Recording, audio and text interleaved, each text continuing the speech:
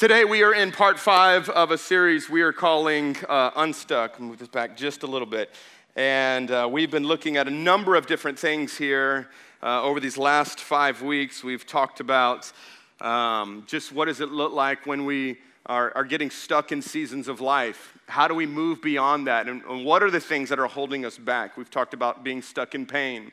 We talked about being how prayer and fasting gets us unstuck. Hey, by the way, you made it. Today is the last day of 21 days of prayer and fasting. Congratulations. I pray that it sparked something inside of you. I pray that you fell more in love with Jesus if you were a part of this. I'm just so blown away by what God is doing in our house, building a house of prayer, building a house of fasting. How many know we can't do this on our own strength? We need the power and the presence of God to do what God's called us to do.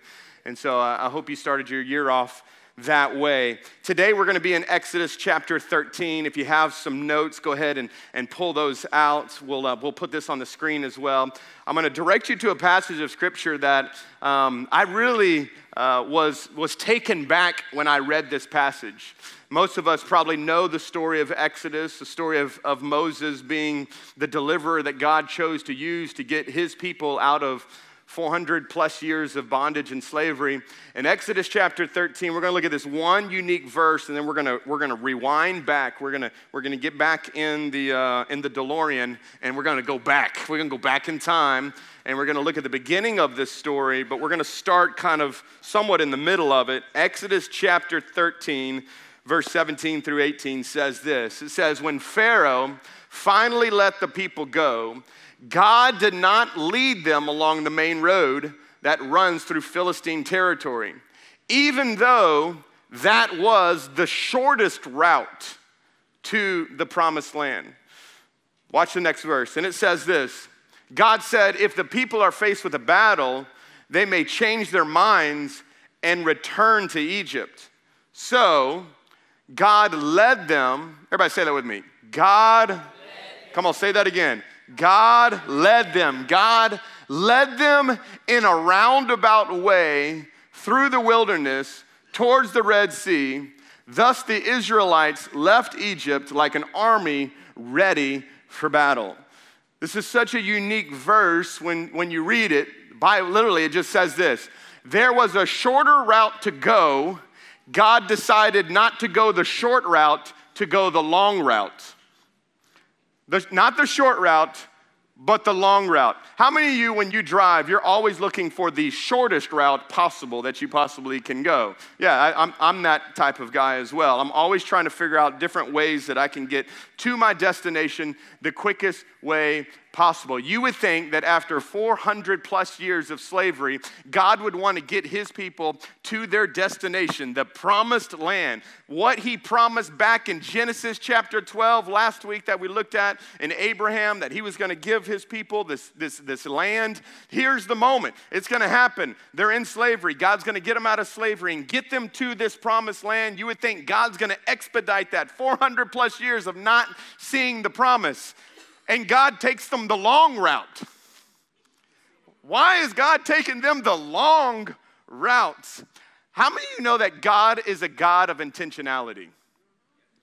Do y'all know what I mean by that? He is a God of intentionality, meaning that when God is doing something, he's up to something. Watch this though. But even when God is not doing something, he's up to something. How many of y'all know that to be true? That even if it looks like God is not doing anything, how many know he's actually doing something? Any of y'all had times where it seems like God's voice was silent? Because he's silent doesn't necessarily mean he's not doing anything. God is always doing something, and he's a God of intentionality.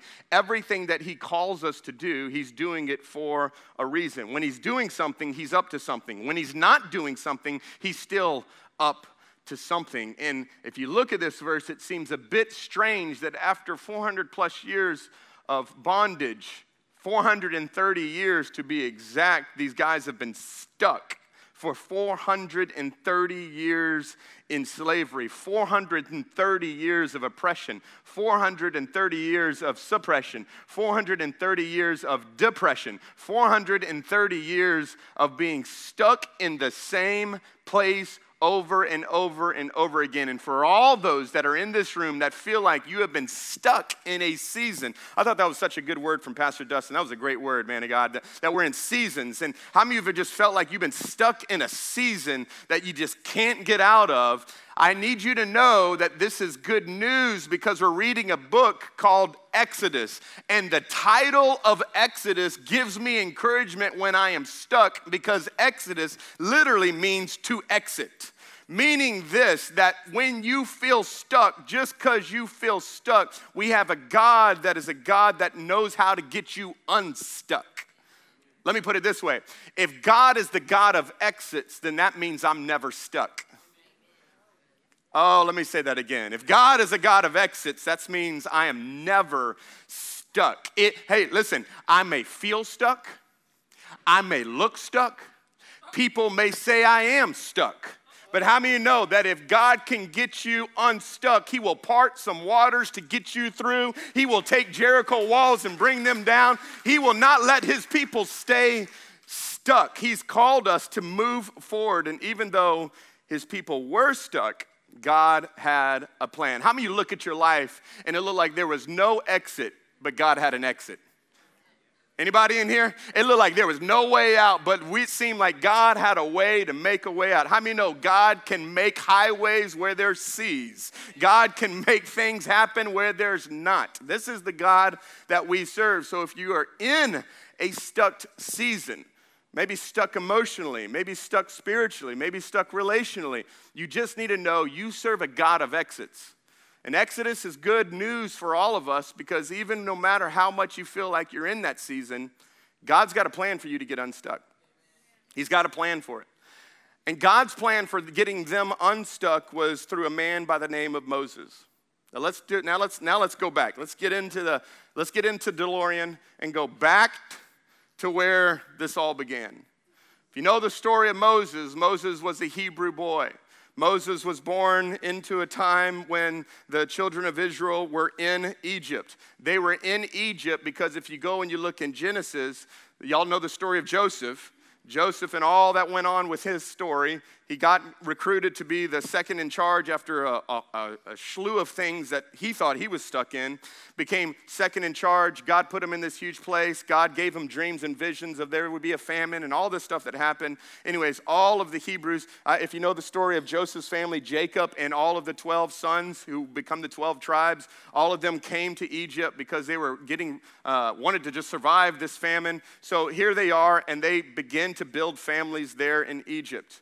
Over that time, they begin to get so large and so big that the Pharaoh, the king over it all, started getting a bit threatened because the Hebrews were outnumbering all of the Egyptians. And they thought that at some point, the Hebrews are going to get smart and realize we're bigger, we're stronger, we can take the Egyptians and this can be ours. So in fear, Pharaoh decides, I got a plan.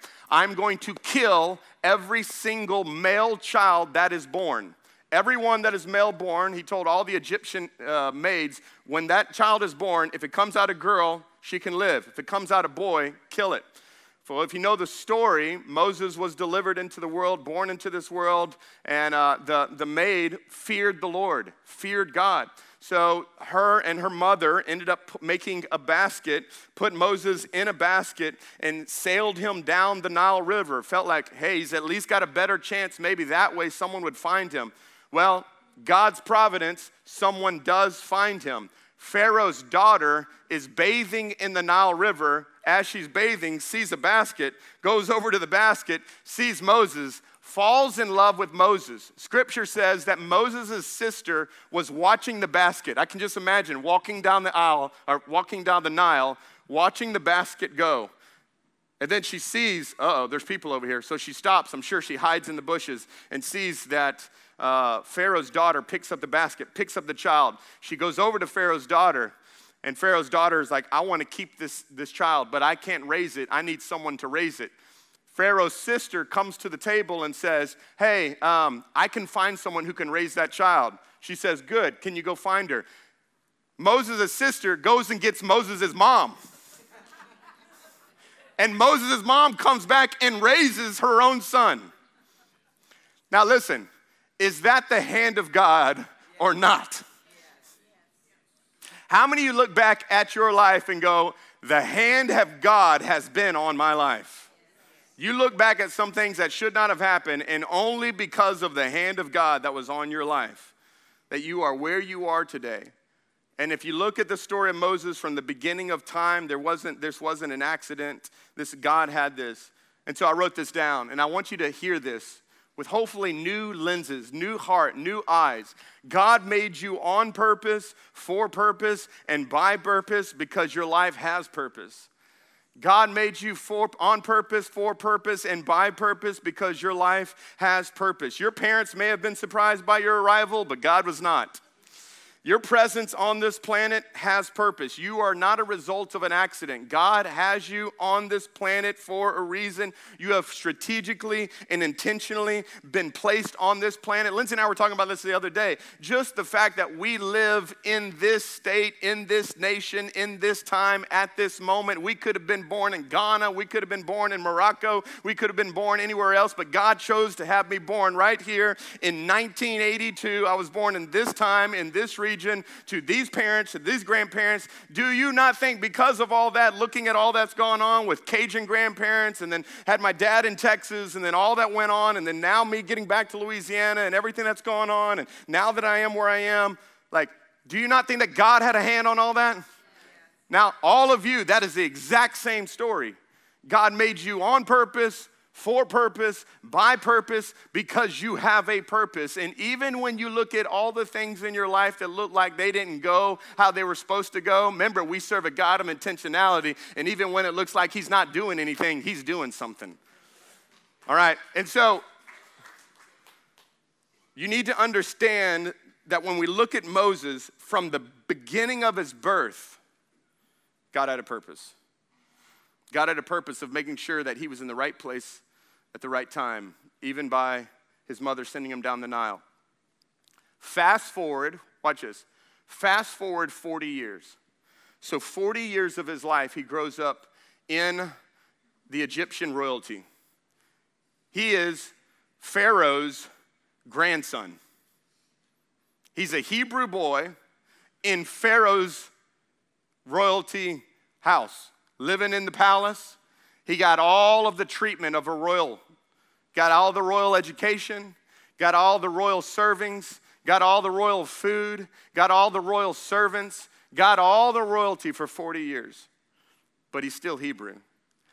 And then when he's 40 years old, he has this one moment where he sees a Hebrew being mistreated by an Egyptian. And the Egyptian is beating this Hebrew. And even though he looks Egyptian, on the inside, he's Hebrew.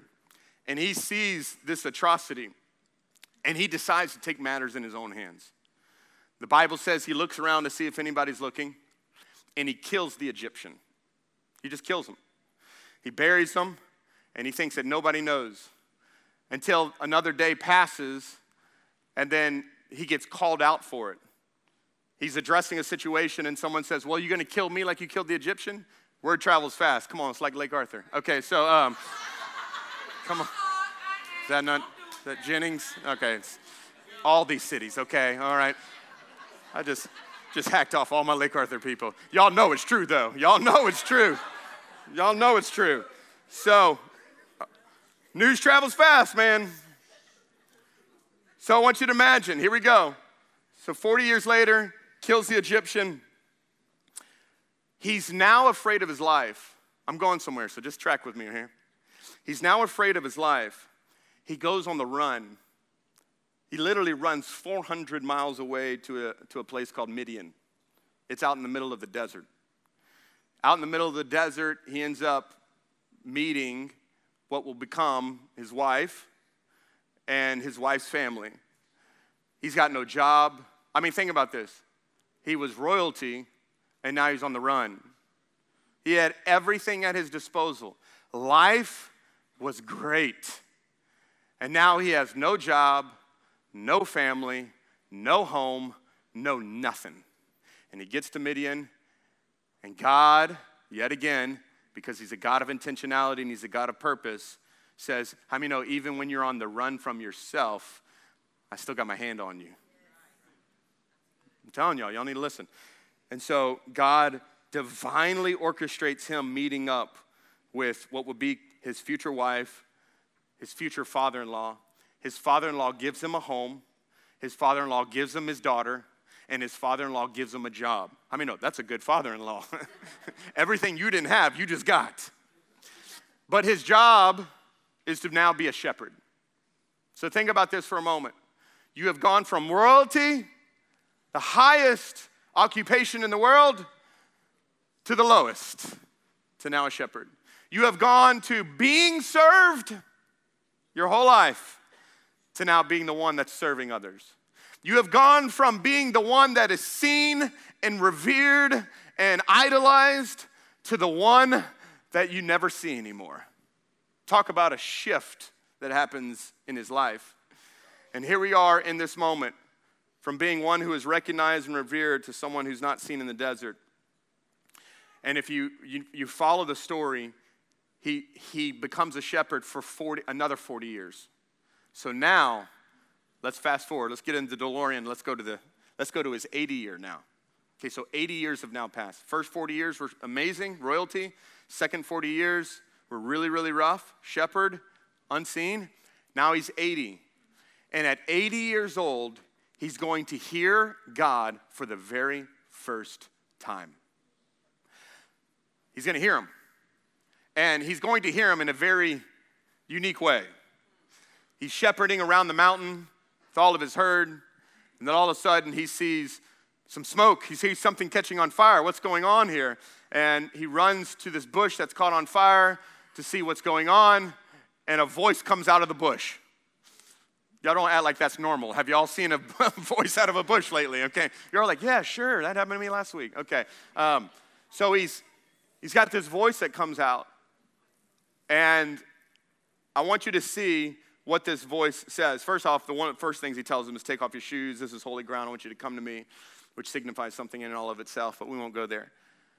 But I want you to see what God says to Moses.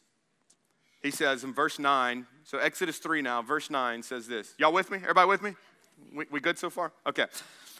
And now behold, the cry of the people of Israel has come to me. And I have also seen the oppression which the Egyptians oppressed them. And here we go. Come. What does it say? Come on, let's say it again. Come. I'm going to send you to Pharaoh that you may bring my people, the children of Israel, out of Egypt. Okay? So I want you to watch what's happening here. The people have been so oppressed for 400 plus years. God says, I have heard of their oppression. I have not only heard it, I have now seen it, and now I'm ready to act on it. Which, by the way, I just want you to know, God doesn't intervene in their life until they're ready for him to intervene in their life. I think they were comfortable for a while until they got to the end. How many know God will always let you live on the level that you settle for? And so here we are finally, they're like, I'm done with this. I'm sick and tired. How many know you can live in dysfunction and call it normal for a while? But eventually, when you get sick and tired of living sick and tired, you get to that place where you're desperate. And they're desperate before the Lord. They're now praying before the Lord. God sees their desperation. God sees their oppression. And God says, okay, I'm going to do something about this. Now, here's where I get the issue with this. Because they talk to God, and God talks to Moses. They talk to God, and God talks to Moses. They talk to God, and God talks to Moses. Here's why I have the issue with it. When I talk to God, I like God to talk to me. Anybody in this room want God to talk to you? Like, I went to God with my problems. I want God to talk to me about my problems. But God did not talk to him about their problems. They talked to God about their problems, and God talked to somebody else about their problems. I'm like, I want God to talk to me about my problems. But he doesn't talk to me. He was talking to somebody else because here's what I want you to understand. When God is not talking to you about your problems, doesn't mean that God is not trying to figure out the answer. When God is not talking to you about whatever you're talking to him about, doesn't necessarily mean that God is not doing something. Remember, because when God's not doing something, doesn't mean he's not doing something. He's still doing something. So while they're bringing all these prayers to God and going, don't you see us, don't you see us, and God's not saying anything to them, doesn't mean he ain't talking, because he's talking to their solution. And watch this, and he's trying to convince the solution that you're the solution. And so here he is with Moses on the other side of a mountain. 80 years he's lived this life now. 40 of these years in hiding, really in hiding of his life. 40 years of just stuck. He's stuck. And God says, okay, are you ready to get unstuck? Because I need you to get unstuck, because until you can get unstuck, these people can't get unstuck. But when you get unstuck, these people can get unstuck. Could it be that there are some of you in here that because you're stuck, other people aren't unstuck yet, and when you get unstuck, God will help them get unstuck? So, I want us to look at what God calls them to do. God tells him, hey, listen, you're gonna go to my people, you're gonna go to Pharaoh, you're gonna tell him, let my people go, all that's gonna happen. Okay, and I want us to look at two things. I only have 2 points today, and that's it. And that is that there are two obstacles, two things that keep us from moving in our purpose. Two things that keep us from moving where God wants us to go. Only two. There are two things. We see it in the story of Moses. It's the thing that kept him stuck where he was for 40 years. And I want you to see what God says. So God tells him, hey, Moses, you're the answer to this. 430 years your people have been under oppression. You've been running from it for fear for your life. You're going to go right back to the place that you were running from. And you're going to deliver those people. And I want you to see what he says. First thing, if you want to write this down, first thing that keeps us from not moving forward in our purpose is insecurity. Insecurity. Watch this. Verse 11 says this, but Moses says to God, everybody help me here. Who am I? Moses, you're going to go and you're going to deliver God's people. You're going to tell Pharaoh, let my people go. And the first thing Moses says is, well, who am I? Why me? That I should go to Pharaoh and bring the children of Israel out of Egypt. Why am I the guy that needs to go and do it? Moses is going to start telling God all the reasons why he's unqualified and why he's unable to do what God has called him to do. Notice, he didn't say that it couldn't be done. He just said that he couldn't do it. It's not that he didn't believe that God could bring those people out of Egyptian slavery. He just believed that he wasn't the one that was supposed to do it. He was like, hey, wrong number. You hit a 7 when you should have hit a 9. Sorry, that's wrong number. That was a butt dial, God. That wasn't me. Sorry. You should go call somebody else. You should always call somebody else. But God's not like that. God keeps calling and God keeps calling. And how many know, though, this is so huge here that you will always behave in a way that is consistent with what you think about yourself. I'm going to say that one again. You will always behave in a way that is consistent with the way that you think about yourself. And maybe God was just trying to get him to see him the way he saw him. Hey, how many know God is trying to introduce you to the you he made you to be? And you're trying to tell God who you're not, and God's telling you, I made you. You didn't make you. I made you. I know what I put in you. I know the purpose I have for you. I know the call that I have for you. Don't tell me what you can't do. I put that in you. And if I called you, you're qualified. If I called you, you're qualified. You're called to do this. You're called to do this. The Bible says that as a man thinketh in his heart, so is he. So is he. So I hear this, and listen, I do this myself. I so disqualify my ability to be used by God, disqualify myself from what God can do through me through the things that I think about myself.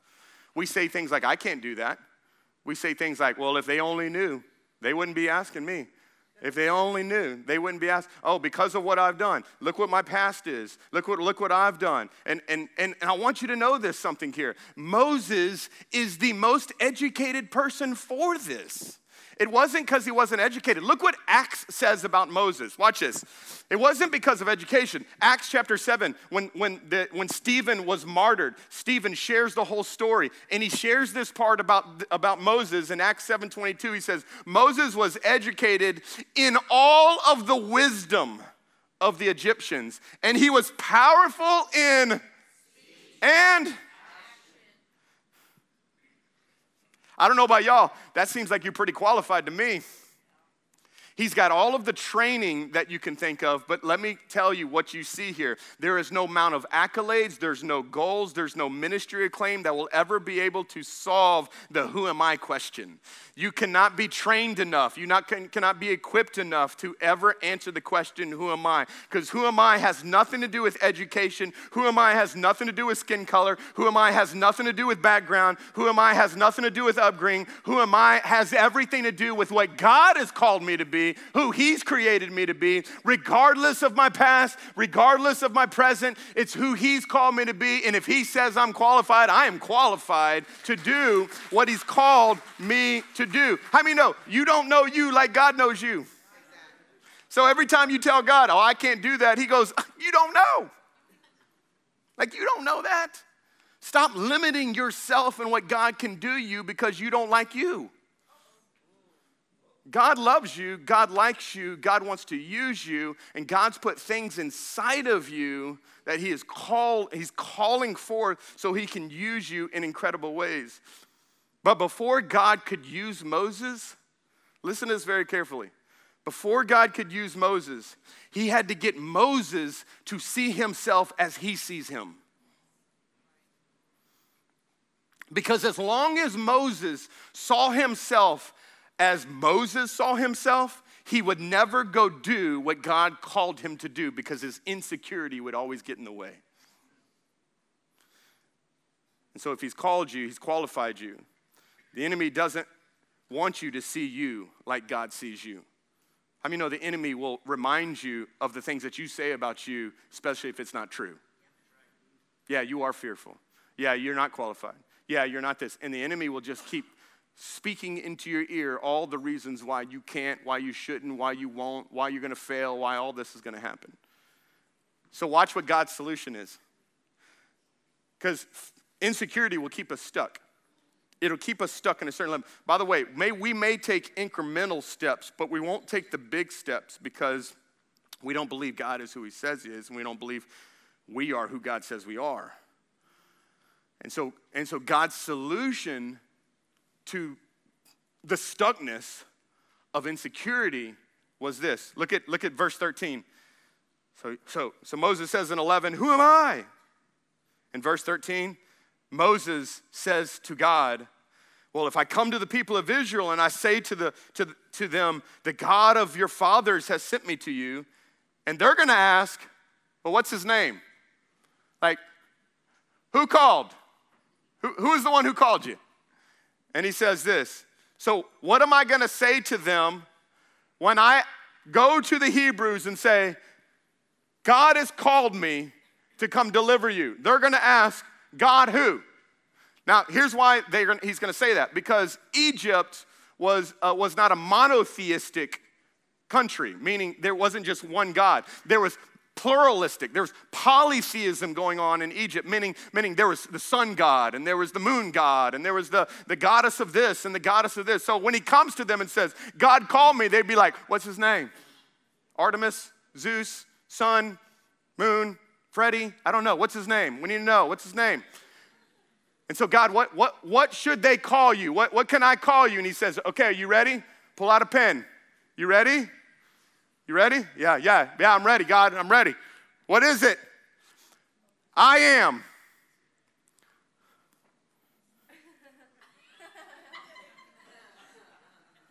Okay, what else?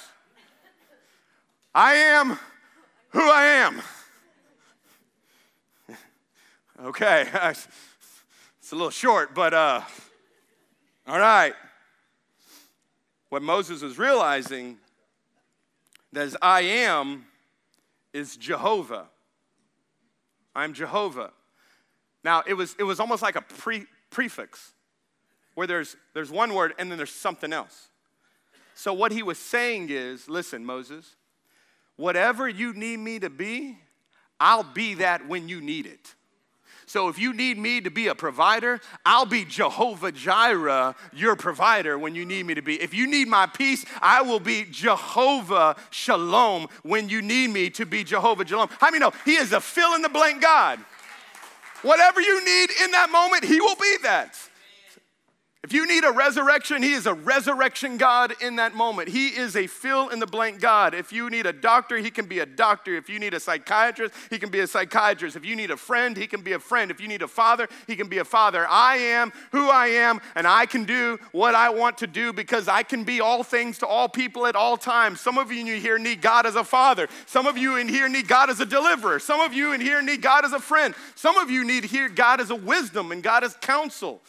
Everybody in here needs God in different ways, and God can be that for you in whatever ways you need it to be. So when he's battling insecurity, I don't know who I am, it's just good to know that God knows who he is. He says, I am who I am, and you need to start focusing on me and start focusing on I.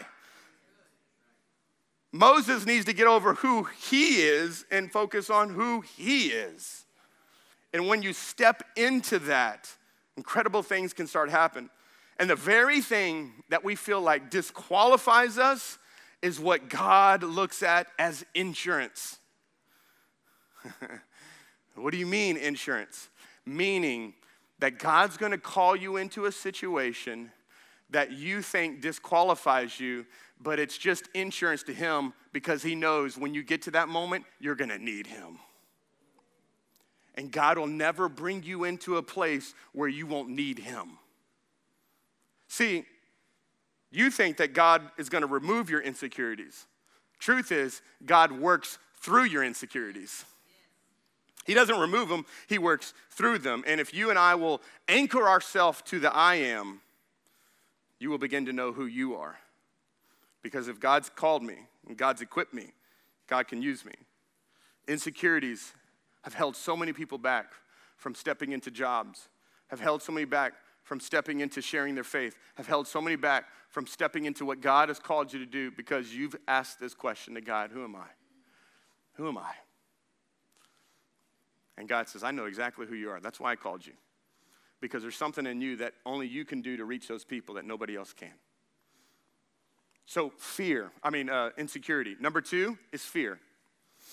Fear will hold you back from moving forward in your purpose. Not just insecurities, but fears. How many of you in here, just by a show of hands, how many of you have battled some insecurities of wondering, why can God really use me? Can God really do this in me? If God just knew what was going on in my head, he does. It's like nothing you tell God and he's like, are you serious? What? Holy Spirit, we overlooked that one. Okay. Man, got us. He got us. God knows. God knows your addictions. God knows your past. God knew that he was a murderer. God knew what he struggled with. God knew all that. And not only was he addressing his insecurities, but notice the second thing he's going to address in Moses' issue is his fear.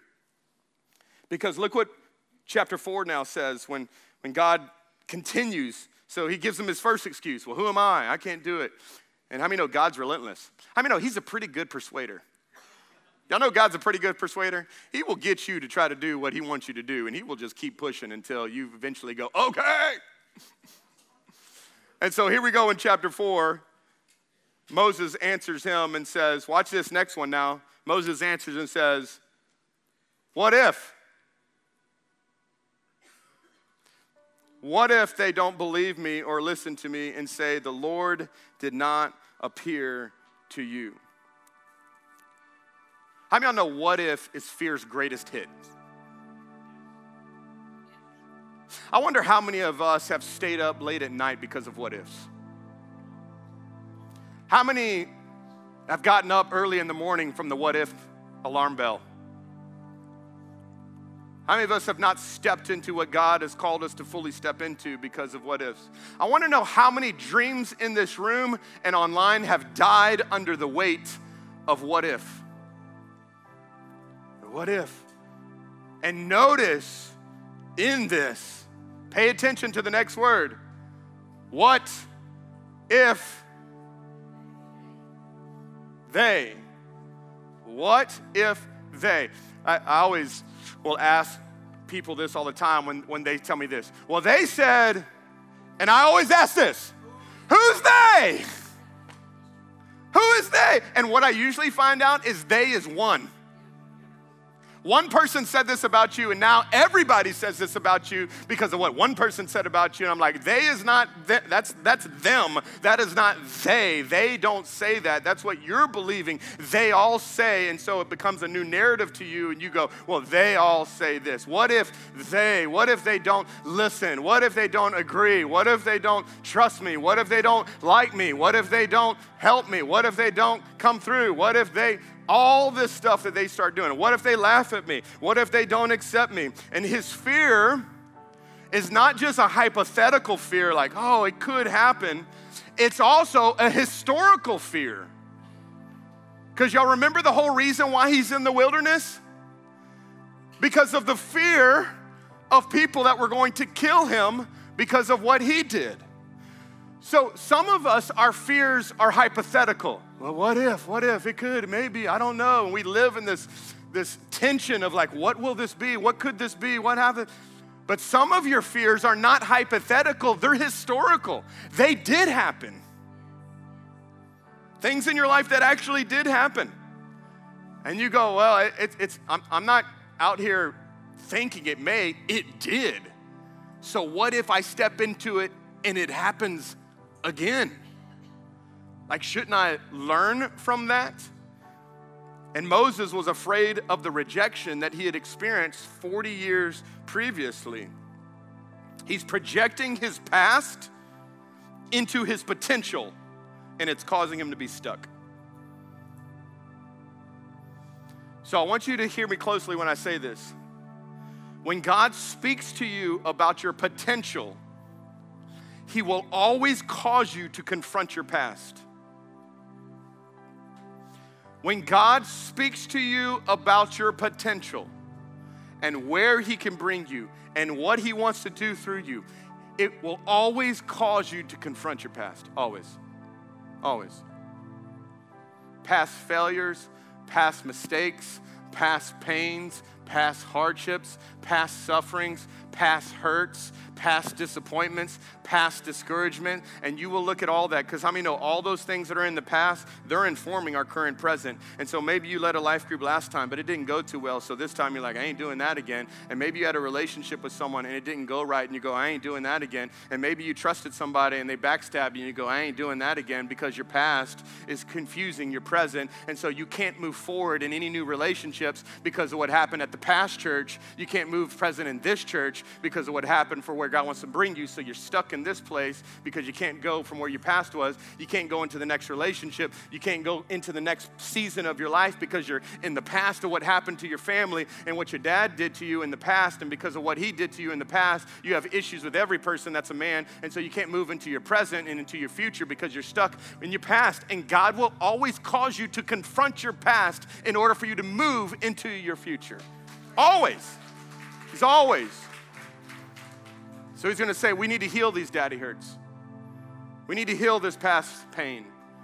We need to heal the mistakes of your past and the addictions and the lawsuits that happened. We've got to heal that. And yeah, you made some really foolish business decisions, and it cost you a lot of debt and a lot of pain and maybe even some relationships. And so God's calling you to start a new business or start a new thing, and you're like, I ain't doing that again. I already did that once and it didn't work right. But I'm just telling you right now, just because it didn't work once doesn't mean it won't work again. God can use you, and the enemy will get you to continue to believe that you are your past. And so therefore it keeps you stuck. Keeps you stuck. How many things has God called us to step into and we've said, no, I'm not going to do that because of my past? Fear. Fear. So not only do we have fear of the past, but we also have fear of the future. But what if they, and what if this happens? And what if I step in and say yes and it just doesn't go well? What if? And I want you to see what God's solution is here, and we're going to end it here. God's solution to what if they, God says, then the Lord said to them, can we put that scripture up? There we go. Then the Lord said to him, what is that in your hand? Everybody say that with me. What is that Come on, say it again. What is that in your hand?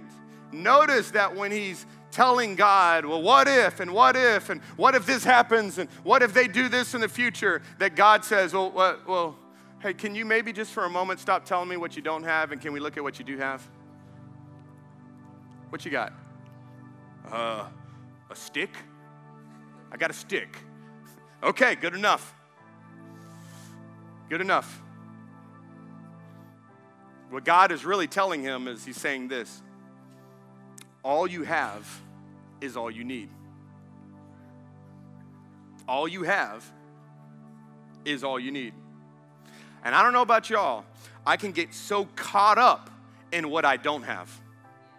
I don't have enough education. I don't know the Bible well enough. I don't have enough this. I don't have these connections. I don't have this kind of money. I don't have this kind of stuff. And we sit here and tell God all the things that we don't have, and God says, can we just for a moment stop and look at what you do have? You got breath in your lungs. You got gifts. You got abilities. You got stories. You got experience. You've got wisdom. You've got some relationships that you didn't think that you have that you actually do have. And if you will start using what you do have, I can get you unstuck from where you are to go into what God's called you to do, but you're so focused on what you don't have, you're staying stuck where you're at. God says, what do you have? To all the single moms in this room, you have all you need to raise that child or those children the way God's called you to raise them. I'm telling you right now, you've got all that you need. You've got all that you need. Every person here that feels relationally disconnected, you have all you need in this church if you will just start looking for it. You have all that you need. Stop looking at what you don't have and look at what you do have. And it was something that Moses had already had in his hand, that really all that he needed to move forward. Because how many know? Moses doesn't know this, but we know this. He's going to take that staff and he's going to throw it down. It's going to become a snake. He's going to go into Pharaoh and he's going to throw it down, and it's going to do some things that he can do. It's going to become a trick stick. In his hand is nothing. Outside of his hands, it becomes a trick stick. He's able to use it in incredible ways. He's going to stretch out his hands over waters, and it's going to part. They're going to get out into the dry land in the desert with no water, and he's going to take that trick stick, and he's going to hit some rock, and some water is going to come pouring out of it. He's going to do things with that stick he has no clue he's going to do, but God just wants him to know, do you understand? You do have something. Stop looking at what you don't have. God never gave him something else. He just used what he had. And I don't know about y'all, but there was a boy who had just some 5 loaves and 2 fishes, and God says, if that's all you got, that's all I need. I can feed thousands of people right here. If you just give me what you got, I can multiply anything that you have. So what is it that you have? What is it that's in your hand? Moses has no idea, watch this, that there are over 2 million people waiting on him to say yes.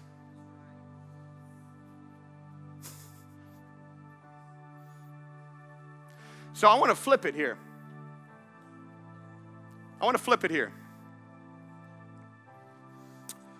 He's going to God going, what if they, and what if I don't, and what if they say something? And here's my question. What if you don't say yes? What if you do start the business? What if you do share your faith? What if you do step in and say, God, I surrender all, everything's yours? What if you go all in and just say, God, it's all yours, I'm not staying here anymore? What if you do those things? What maybe could happen? So instead of looking at it from a base of fear, what if we took the same what if and used it as a base of faith? What if I stepped over and put my hands on them and believed for healing in Jesus' name? What if I believe that God is who he says he can do, and when there looks like there is no way, he can make a way when there is no way? What if I put my faith linked up with your faith? What could we do? What if we were a church who looked beyond ourselves and said, I'm going to give my life to the advancing of the gospel, to see lost people come to know Jesus, to disciple those who are in my path, to give my life to those? What if?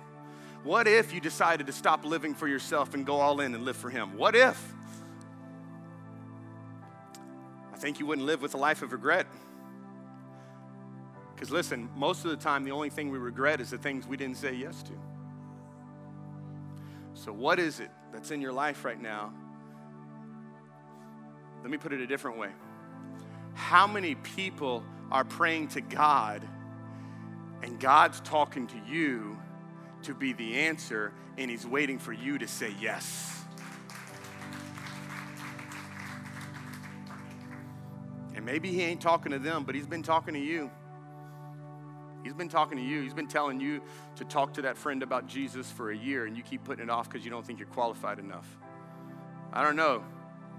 Your life's been radically changed. You're perfectly qualified. You got a story and a testimony of God's goodness. You're perfectly qualified. So what is it today? What is it today that the insecurity that God is wanting to break, God's wanting to give you security in who he is and who he's called you to be? And then what fears is God trying to break? Can I just end with this? As long as you're living for God, you will always probably battle those two.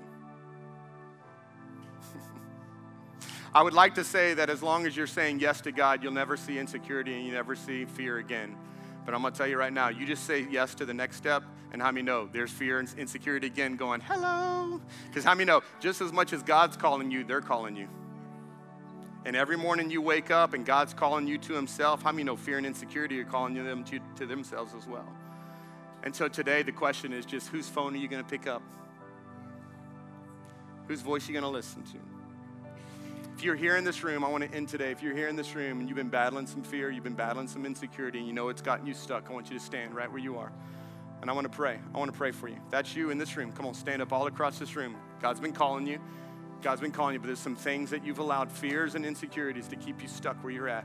I want to pray over you right now. If you're near somebody that is standing up, I want you just to either stretch out your hands towards them, or if you're close to them, put your hands on their shoulder. We're going to agree together that God's going to begin to give faith in this house, to believe again, to believe the call of God that's on your life. The enemy is trying to keep you in this place because he knows the power of what happens when you get on the other side of this. So Father, right now, in the name of Jesus, I pray over every single person that is standing up right now, that has been battling fear and insecurity.